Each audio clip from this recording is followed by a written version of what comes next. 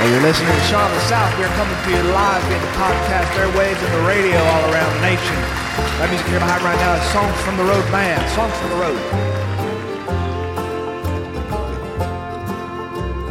Misery's embrace, it's a cold and lonely place, wrapped up in the arms of emptiness.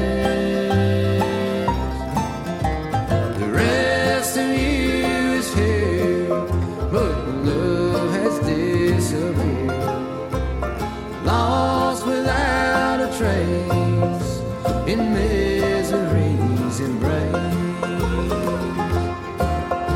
I'm trying to say what we had, I'm lying to say that we have, I'm losing. You know my holding on. The rest of you is here, but the love has disappeared, lost without a trace in misery's embrace.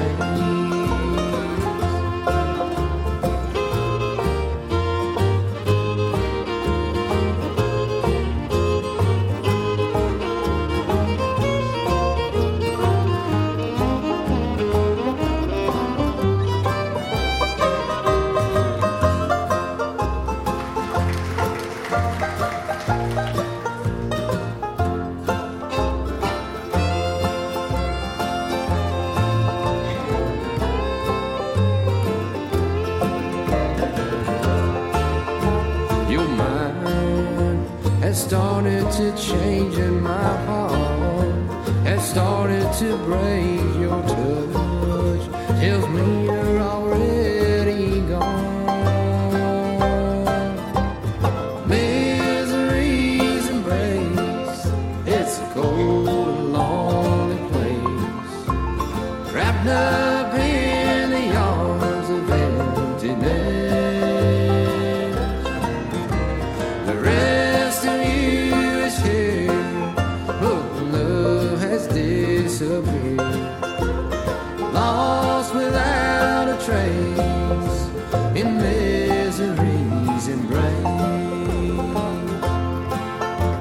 The rest of you is here, but love has disappeared, lost without a trace in misery's embrace.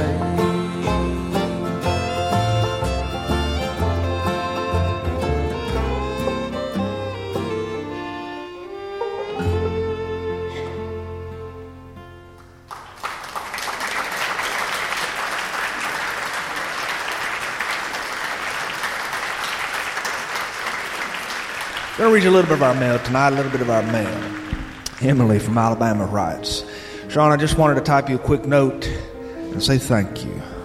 My morning coffee is usually accompanied by your podcast when it's cool enough. We sit outside and listen to the phone like an old radio. I think it is possible that our hound dog even listens too. I live in Alabama, and I think I may appreciate it a whole lot more with your stories because it becomes more and more home with each story that you tell. Joni Wilkerson, Shawnee, Kansas. My mother is a retired school teacher, and she has this fascination with old radio shows.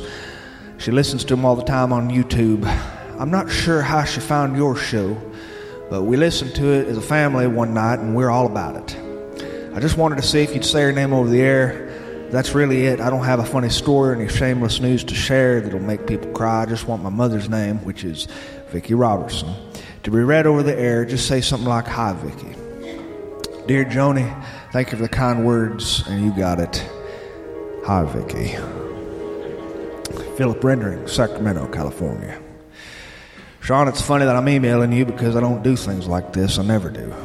But I just thought since you read stuff before your shows that I'd email you and tell you that I have a daughter who introduced me to your show, and she's 9 years old.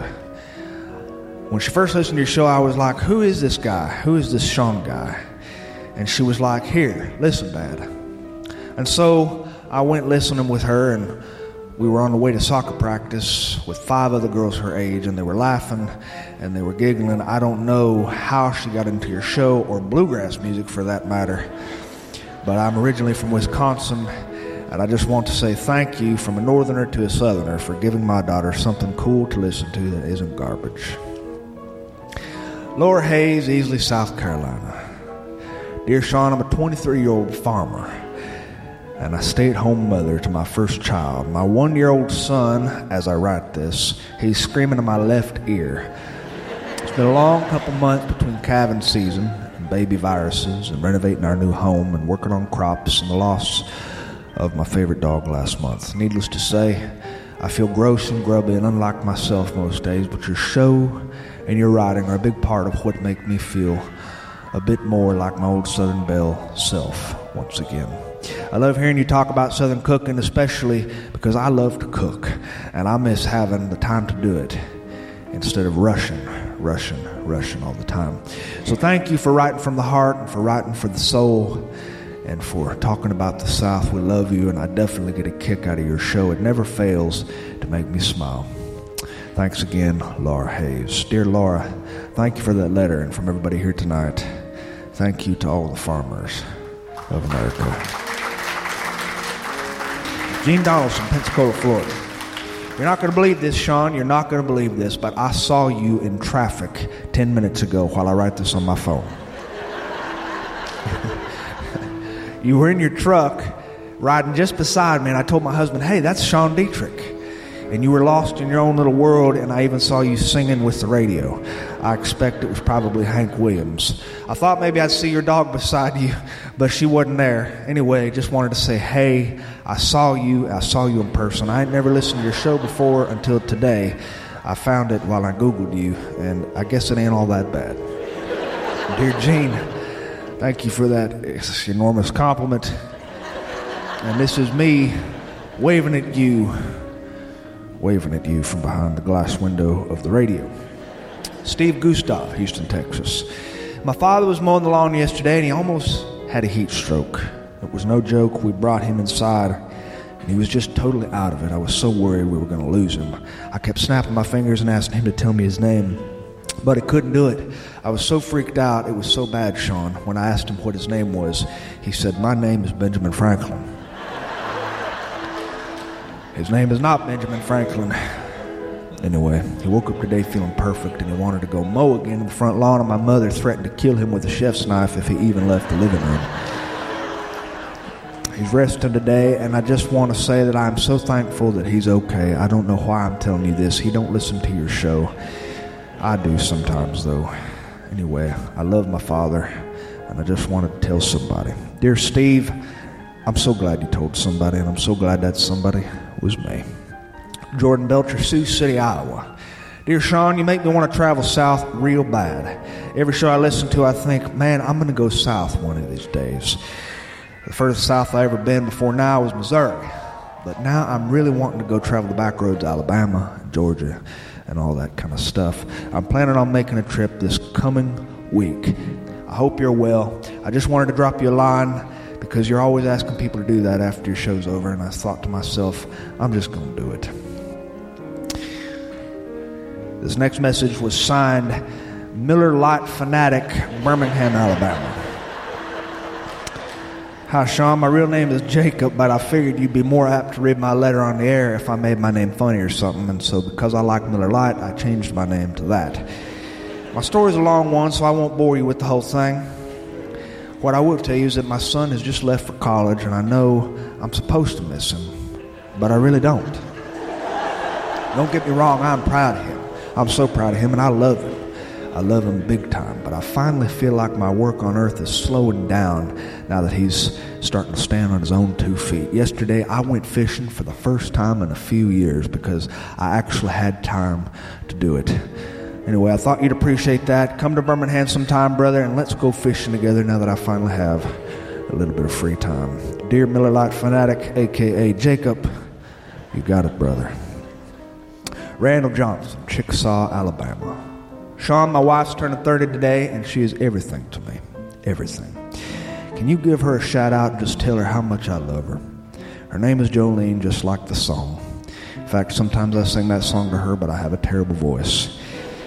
I'm so lucky to have a woman who gave me two boys and a good life and a home I look forward to coming back to at the end of every work day. I wish I could write like you. I wish I could write something beautiful for her.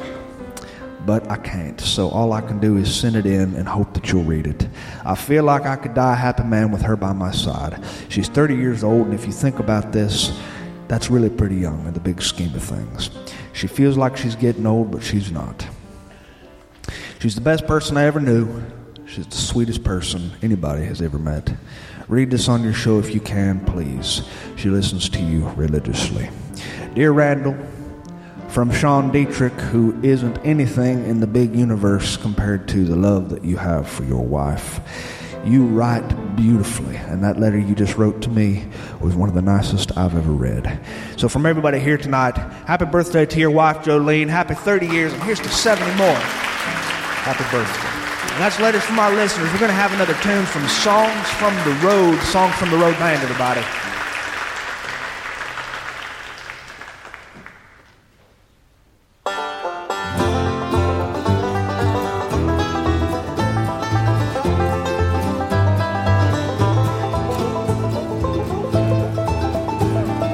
Back in the days of the Chisholm Trail, and I went out west looking for my treasure. The work was never through, the paydays were few, and the hard times were truly beyond measure. She worked for Mr. Jones at the Frontier Bar, singing cowboy songs every night. The other girls could not compare with her sophisticated flair. When I saw her, there was love at first sight. White rose, a beauty like the world has never seen. Beneath the dust and the gloom, the only flower that blooms is my white rose of Abilene. The saloon was always filled up with outlaws, the roughest and the toughest in the West. Among the tumbleweed ramblers and the gun-toting gamblers, she learned that I was different from the rest. We'd sit and talk for hours about getting out, because there was no future for us here. Under a buffalo moon, I promised her that soon we would find a way to disappear. White rose, beauty like the world has never seen. Beneath the dust and the gloom, the only flower that blooms is my white rose of Abilene.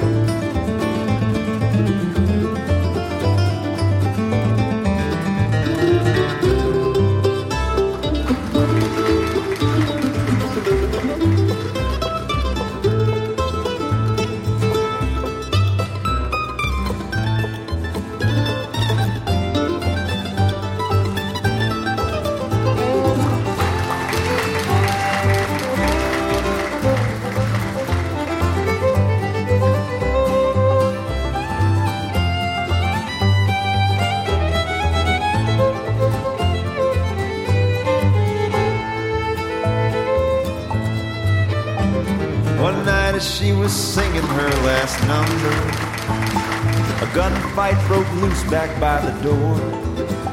Across the stage the bullets flew, and the next thing I knew, Rose was lying cold on the floor. Now there's no beauty left in this old cow town. The outlaws ran the good folks away.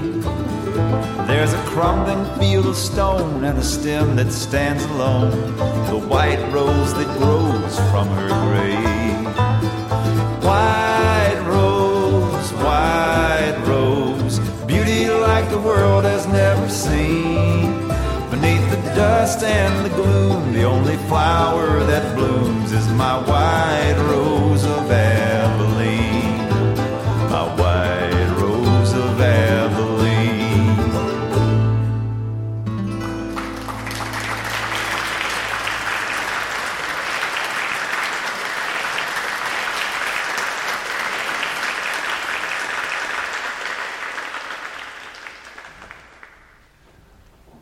it's hot out. God, Lord, it's hot out. All you got to do to figure out how hot it is walk inside and ask the cashier at the Piggly Wiggly. This is where we get all our news and our gossip. This is where we learn everything there is to know about everything. You just walk right on into the Piggly Wiggly. You buy something small, usually something tiny, little bag of cashews, bag of peanuts, jar of pickles. You walk through the cashier line and you pay for it with cash. We don't do cards very much. And you talk to the cashier just for a little bit. And she'll tell you everything that's going on in town. She'll tell you who's running around on who's up for the coaching position next year, and who's just about to go off for college and what they're going to study. This is how you stay informed. This is how you catch up with the weather and what's going on and what kind of weather is to be expected. People love to cuss the weather. No, I don't have anything against hot weather. I really don't. Even if it's summer like it is and everything is starting to boil and rupture around me from too much dadgum heat, I don't have anything against it. Because it's just the way it is. The world has to repeat itself. It has to turn upon itself and make itself better. And after the bitterness of winter, I mean, we have bitter winters where I live in Northwest Florida. Last winter, it got way down to 68 degrees. Bitter winters. The world has to repair itself. It has to make up for damage due. It owes you. And so it does this by making the weather just so daggum hot. So hot you can't even get outside without hearing the locusts scream at you. They're screaming. They're making their complaints known to God. They're cussing is what they're doing. A locust is only programmed with one word, and that's a cuss word. It's not our kind of cuss word, but it's his kind of cuss word, and that's what he does when it gets hot. They all line up in the branches and the trees, and they just cuss. Cussing the weather is an ancient technique that our ancestors used to do long before electricity, long before we had air conditioners, refrigerators, and even ice boxes. We'd sit outside, we'd cuss the weather. Just like my Uncle Jether sits outside behind his shed with his buddies Vern and Lou, and all they do is talk. They talk like old men talk. Old men don't have to use big, long sentences. All they got to do is use little 5 to 6 word sentences, and they can conduct entire conversations with these fragment sentences. Sentences like, well, you know, I'll tell you what I'd do. Or a sentence like, are you kidding me? Or, what is the matter with the world today? I just don't know. When they agree with something, they like to use a 2-word phrase. A 2-word phrase you might recognize if you've been anywhere south of the Mason-Dixon line, and that's it. Say, Fred, did you see what so-and-so did to so-and-so? Boy, I'll tell you, I'm so proud of him. That's it. That's it. It's a popular phrase. Maybe I'm saying too much. My Aunt Eula, she lives with my Uncle Jether on the end of a dirt road. The dirt road is a dirt road you have to find through a series of driving connections that lead from a labyrinth of rural routes. There's one dirt road leads to another dirt road, leads to another dirt road, leads to a gravel road, leads to another dirt road, which leads over a shallow creek bridge, which is surrounded by all sorts of trees, longleaf pines, and tall grass groves, and greenery that's enough to blind a man. They live at the end of this dirt road. My Aunt Eula has tried to get it paved several times, but the county just keeps putting her off because there's not enough people live out in this section of the world to justify paving it, and so she lets it be. She loves living out in the country. So does my Uncle Jether. They wouldn't make it in the city. You have 2 kinds of people in the world. You have people who slow down when they see a yellow light, and you have people who speed up.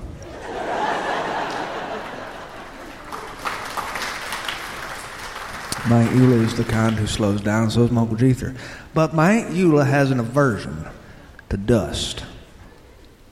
She hates the dust that comes along with living on a dirt road. She hates it so much. She hates dust in every form or fashion. She was born with an aversion to dust. She believes the 8th deadly sin is, thou shalt not have dust on thy ceiling fans. Of course, that sounds more like a commandment than a sin, but who's counting? She's the kind of woman who loves to go and spend days in the kitchen, especially when it's hot out. This makes no earthly sense to my Uncle Jether.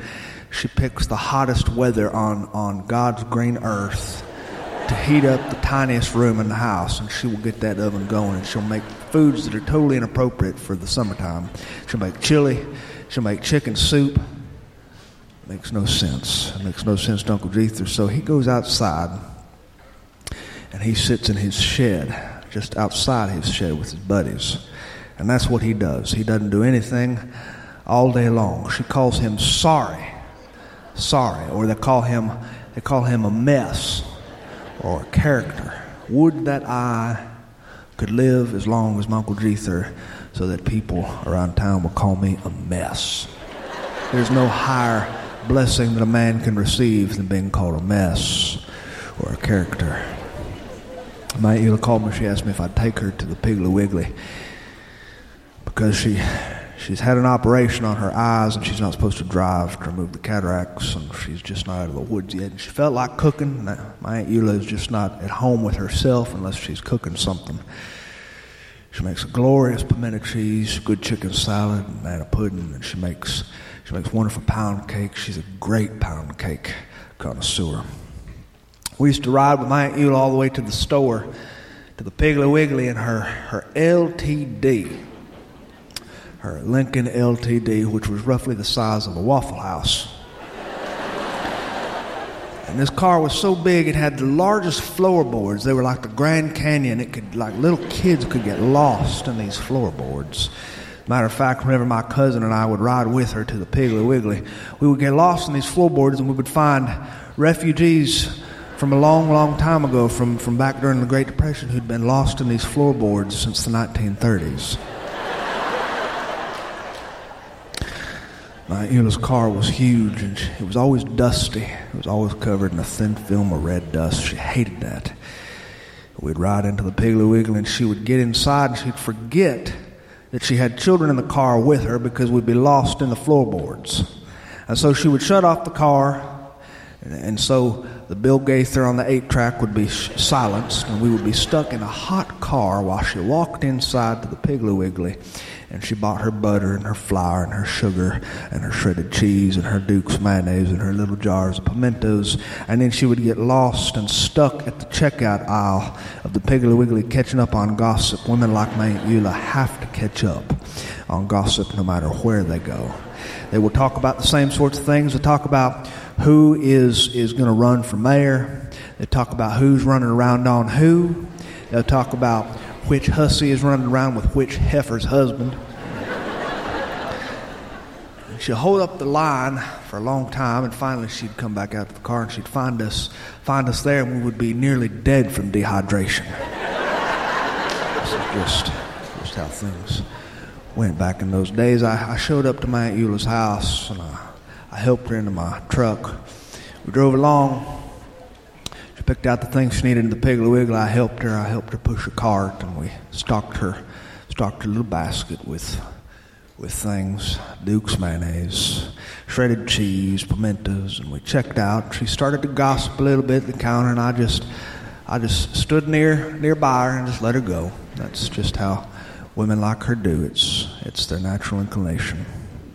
And I drove her home, and I turned her loose in her kitchen, and my Uncle Jether, as if on cue, he just walked straight out that back screen door. He let the door slap, and he went out to his shed, and he rang his buddies Vernon Lou, who showed up post-haste, and they sat out there, and they sweat like dogs. I went to join them, and I saw my Uncle Jether. He had sweat through his striped collared T-shirt with the breast pocket. His pocket protector was completely saturated, and whenever he put on his reading glasses, they were just dripping wet, like he'd been inside a car wash. Men like my Uncle Jether cannot tolerate the heat. A man has a hard time tolerating the heat the older he gets. It's a genetic weakness we have. Women can tolerate the heat a lot better than a man, if you ask me. Men, we start to crumble. We start to sweat out vital nutrients out of our skulls. We start to lose precious amounts of vitamin B and vitamin D and vitamin C, and then we start to forget what we were saying. What was I saying? And that's why they conduct these conversations with just 5 or 6 word sentences. Oh, I'll tell you what I do. I'll tell you what I do, Vern. Yes, sir, I'll tell you what I do. And then they just leave it there. It just hangs right there. Vern had just come into a large amount of money. Well, I say large to him. These are people who came from parents who had endured the Great Depression. Large amounts of money are completely subjective. He came into $2,300 because he had sold his daughter Julie's Nissan, which had been parked in his one-car garage. He's had it there for a few years. Long ago, Julie thought she might be moving back to town, but she decided she couldn't find a job that was to her liking here in town. She graduated from University of West Florida with a degree in marine biology. And there isn't much of a call for a marine biologist way out in the country. And so she left. She went to Pensacola, and she has a job working in a bookstore now. She left her car at home because the Nissan just does not fit the profile of a marine biologist. A marine biologist is meant to drive an SUV or at the very, very most a Prius that is lime green with big bumper stickers on the back about saving the raccoons or the whales. He sold her car, Nissan, for $2,300, and he didn't know what to do with the money. He said, I just can't figure out how to spend it. Uncle Jether rubbed his jaw and he said, well, I'll tell you what I do. And it just kind of died right there. And these men they started to speculate on how they would spend $2,300. $2,300 is a large sum of money to men like this. These are old men. Old men who come from people who did whatever they could to endure the hardest time America had ever known. They used to go fishing, and they would save their fish guts after they cleaned their fish to feed their chickens, and then they would save their chicken scraps after they had trussed the chicken and cooked it for supper to fill up their fish traps and bait their trot lines.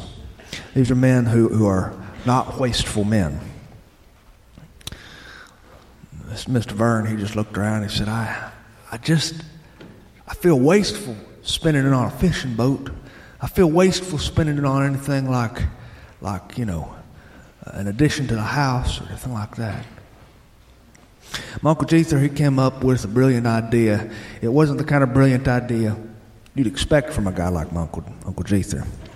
It was an idea that was born out of him almost sweating to death and losing precious amounts of vitamin D out of his skull and sweat. He said, why don't you just give it away?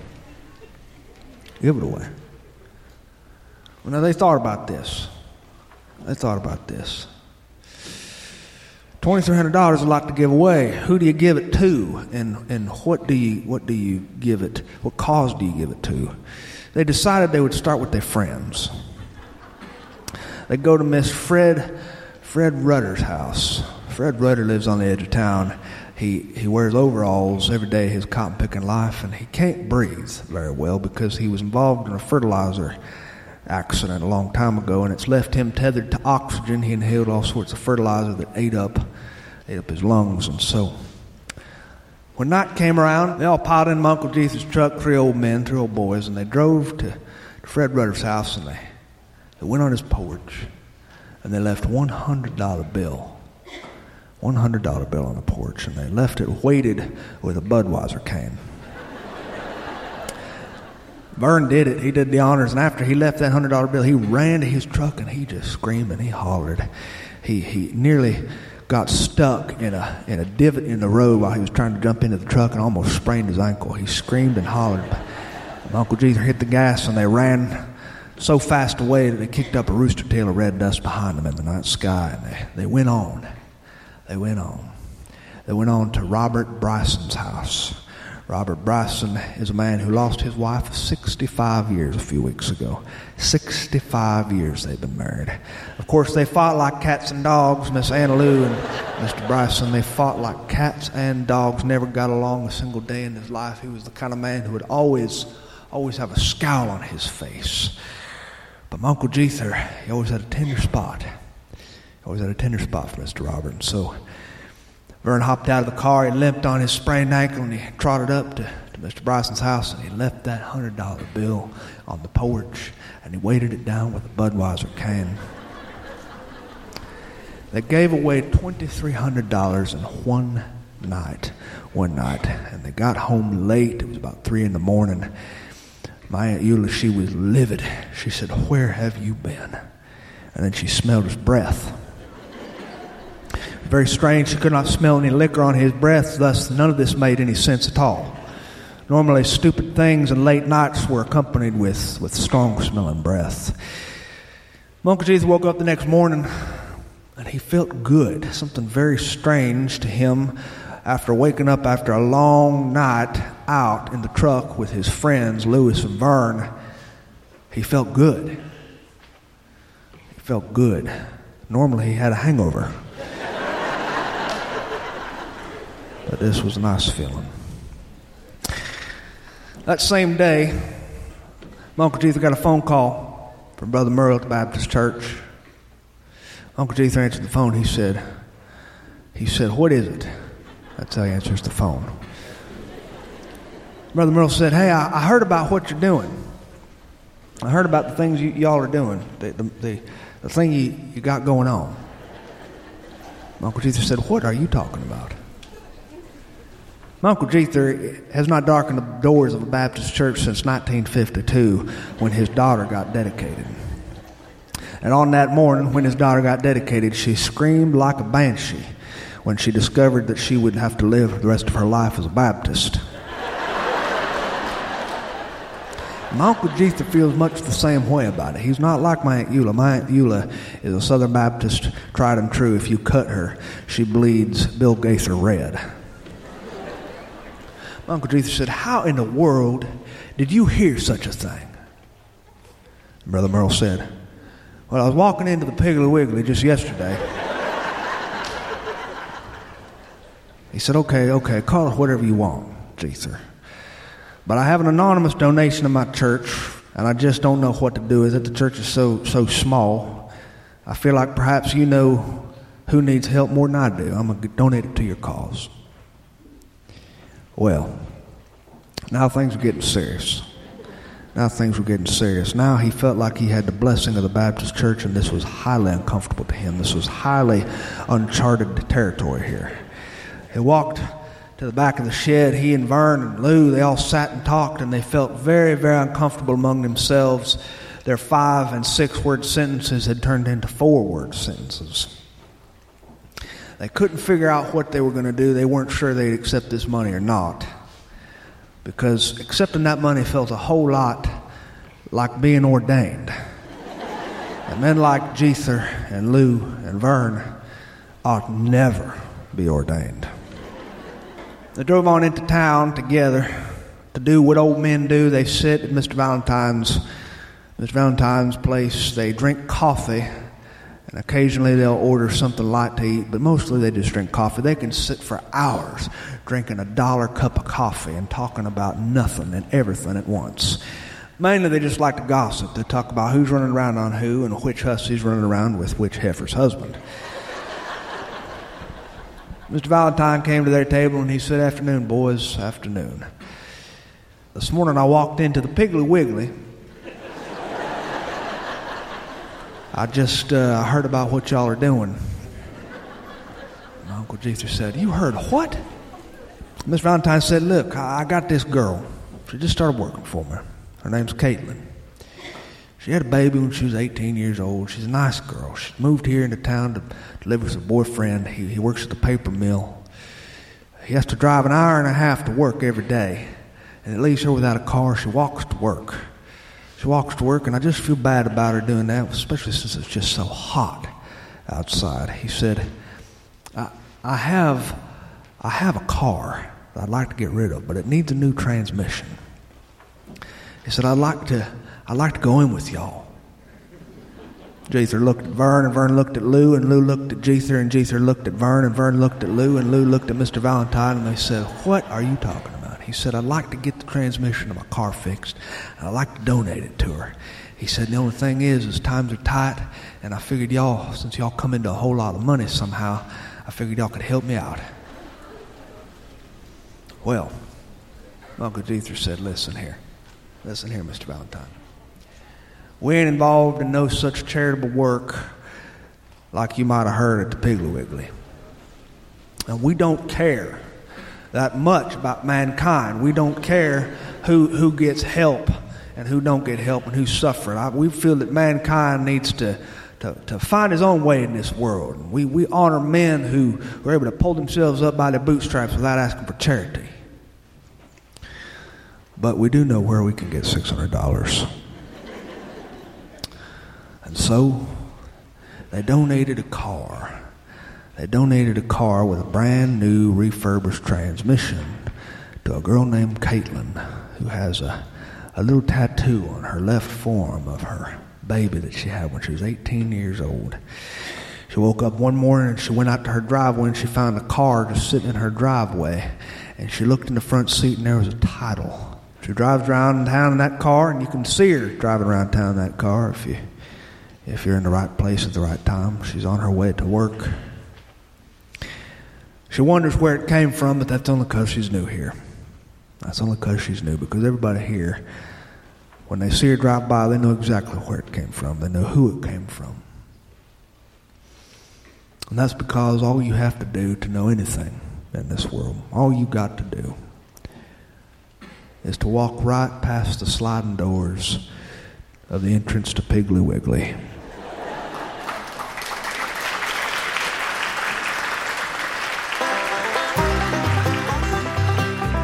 Thanks for listening to Sean of the South today. I've been your host today, Sean Dietrich, and it has been a bona fide pleasure. If I do say so myself, hope you join us next week and the week after that, because it's a true privilege to come to you guys via the radio and via the podcast airwaves. That music here behind me today was Songs from the Road Band, a North Carolina bluegrass powerhouse featuring Mark Schmick, Charles Humphrey, Ryan Kavanaugh, Sam Horton, and James Schlender. Collectively, these guys have received top accolades in the bluegrass, Americana, and jazz genres. If you don't believe me, how about a Grammy, for example?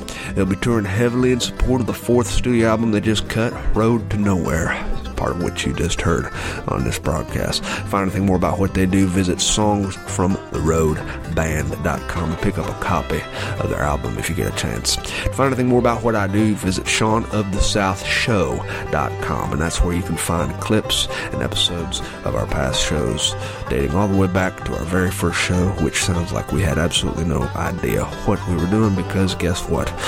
We didn't. And while you're there, I hope you drop me a line. Send me your birthday announcements, wedding invitations, bar mitzvah announcements, grandparents' birthday invitations, announcements, church social announcements, and any other thing you can think of, sad stories, funny stories, or any story you'd like read over there. And I'll do my best to read it over the air if I am so inclined, because I love to do that sort of stuff for my friends. And speaking of friends, remember to eat well when you're out there on this road of life. Because if you should starve half to death twice, you'll be dead. Adios. Don't go back to Bowling Green. Well, don't go back